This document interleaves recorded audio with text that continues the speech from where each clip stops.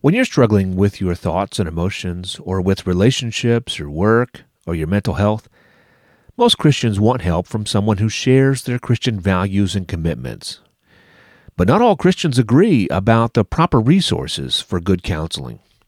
Let's learn about the similarities and differences between biblical and Christian counseling on this episode of the Gospel Gumbo Podcast.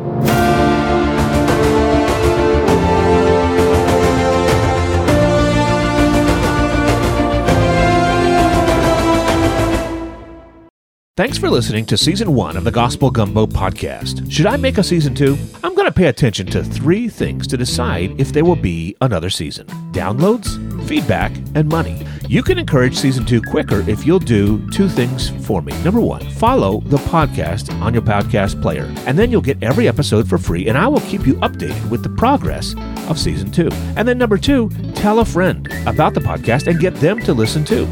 The more listeners, the quicker I'll work on Season 2. All right, let's get to today's episode.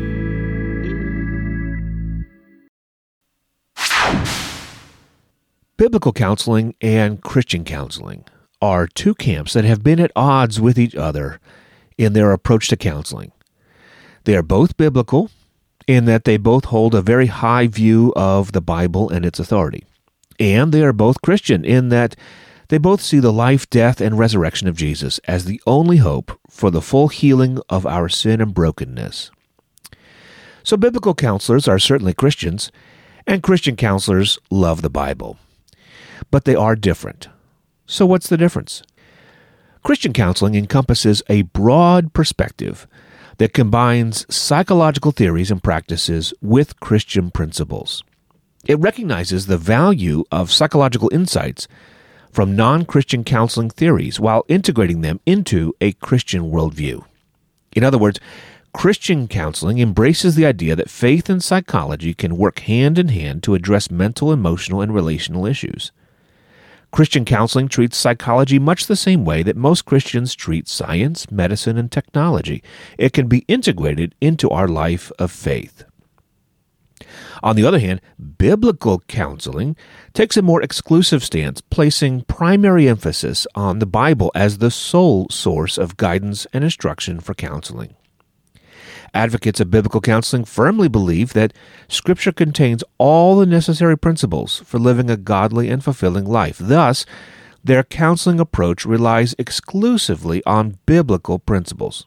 So, for biblical counselors, if it's not in the Bible, we should be suspicious of its value, or maybe even ignore it altogether. Psychology for biblical counselors is not like medicine and science. It cannot be integrated into our life of faith.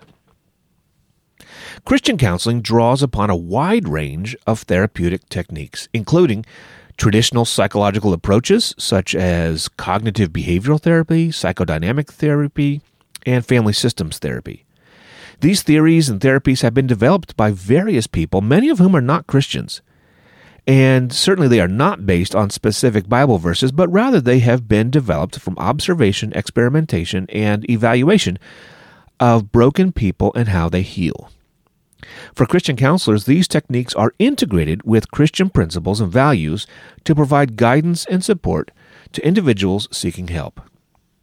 Christian counselors often employ prayer, scripture, and spiritual disciplines as essential components of the counseling process. Biblical counseling, on the other hand, prioritizes the use of Scripture as the central guide for addressing problems. Counselors in this approach rely on prayer, Bible study, Bible memorization, exegesis, sermons, and discipleship to help individuals navigate their challenges. The primary objective of biblical counseling is to apply biblical wisdom to the complexities of life, utilizing the transformative power of God's Word to bring healing and restoration. In both Christian counseling and biblical counseling, Scripture plays a vital role in the therapeutic process. However, the extent of the use of Scripture varies. Christian counseling views Scripture as a valuable resource alongside psychological insights, and counselors may draw from various passages to provide guidance and support. In contrast, biblical counseling takes that exclusive stance. Scripture is seen not only as the ultimate authority, but also as the only authority, and is relied upon exclusively. Biblical counselors criticize Christian counselors by saying that they do not take the Bible seriously as it addresses sin and brokenness. So much of our problems in this world are a result of our own sin and the sin of others, and those who do not hold the Bible's view of sin cannot speak to this well or at all, so we should not listen to them. Christian counselors, on the other hand, criticize biblical counselors by saying that the Bible is sufficient for spiritual salvation, but not for other things. No one thinks the Bible is sufficient in terms of medical care or fire safety or farming. It certainly addresses those things, but it's not sufficient. Instead, we look to science, observation, and experience to help us address problems in those and many other areas. The Bible speaks to all issues of life, of course, but it should not be our only source of good information. Even non-Christians can teach us things about the world, and Christian counselors would say that includes the world of psychology.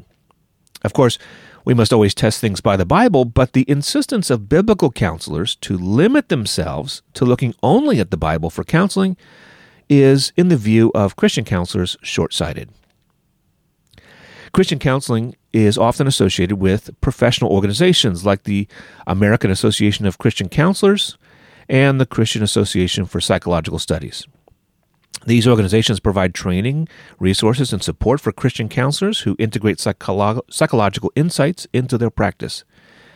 They facilitate a community where Christian counselors can explore the intersection of psychology and faith. You might know of great Christian counselors such as Larry Crabb, Gary Chapman, John Townsend, and Henry Cloud. Biblical counseling, on the other hand, is often associated with organizations such as the Association of Certified Biblical Counselors and the Christian Counseling and Education Foundation. These organizations advocate for counseling that strictly adheres to biblical principles. They provide training programs, certification, and resources to equip biblical counselors in their practice. For individuals seeking a counseling approach firmly rooted in Scripture, these organizations serve as a valuable source of support and guidance. You might know counselors such as Jay Adams, David Powlison, and Stuart Scott. So that's the difference. It's important to remember that these distinctions can vary in practice. Individual counselors may use the terms interchangeably, or they might combine elements from both approaches in their counseling methods. I have sought help at various times in my life from both biblical and Christian counselors. I've talked extensively with both sorts and many who were in the middle. And for myself, I found biblical counseling to be quite inferior in insight and effectiveness for my own personal issues. I saw one Christian counselor for about 3 years, and she probably saved my life and certainly saved my marriage. I started in my Christian journey reading a lot of books written by biblical counselors, and they were somewhat helpful. However, when I found the world of books from Christian counselors, it was like going from a world of black and white to color.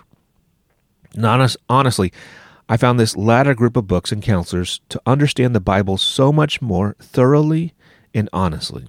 That is, I truly believe that the best of Christian counseling is more biblical and more Christian than the best of biblical counseling.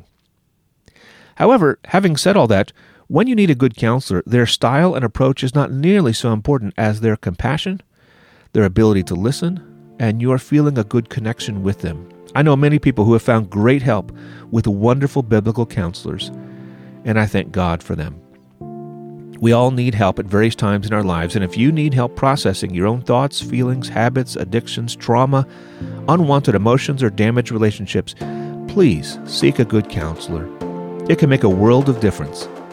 Maybe this episode has helped you to know whether you want to start with a biblical or a Christian counselor.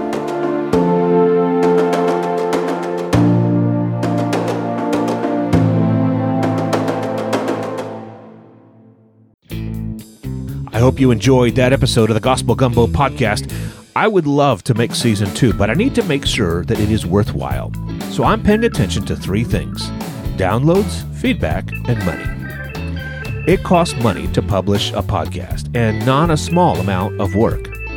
Now, if you'll give me just $5 once, I'll give you your own private podcast link that will have all the episodes from Season 1 without any advertising, plus 10 extra bonus episodes. At various levels, you'll also get a lot of other cool stuff. Now, I'm not looking for a subscription, just a one-time purchase that will help me to know that this podcast has been helpful and that you would like me to make another season. Look for the show notes of this episode to find the link to give money. Podcasts are getting gobbled up by big corporations and conglomerates. Independent podcasters like me need your support. Thanks so much.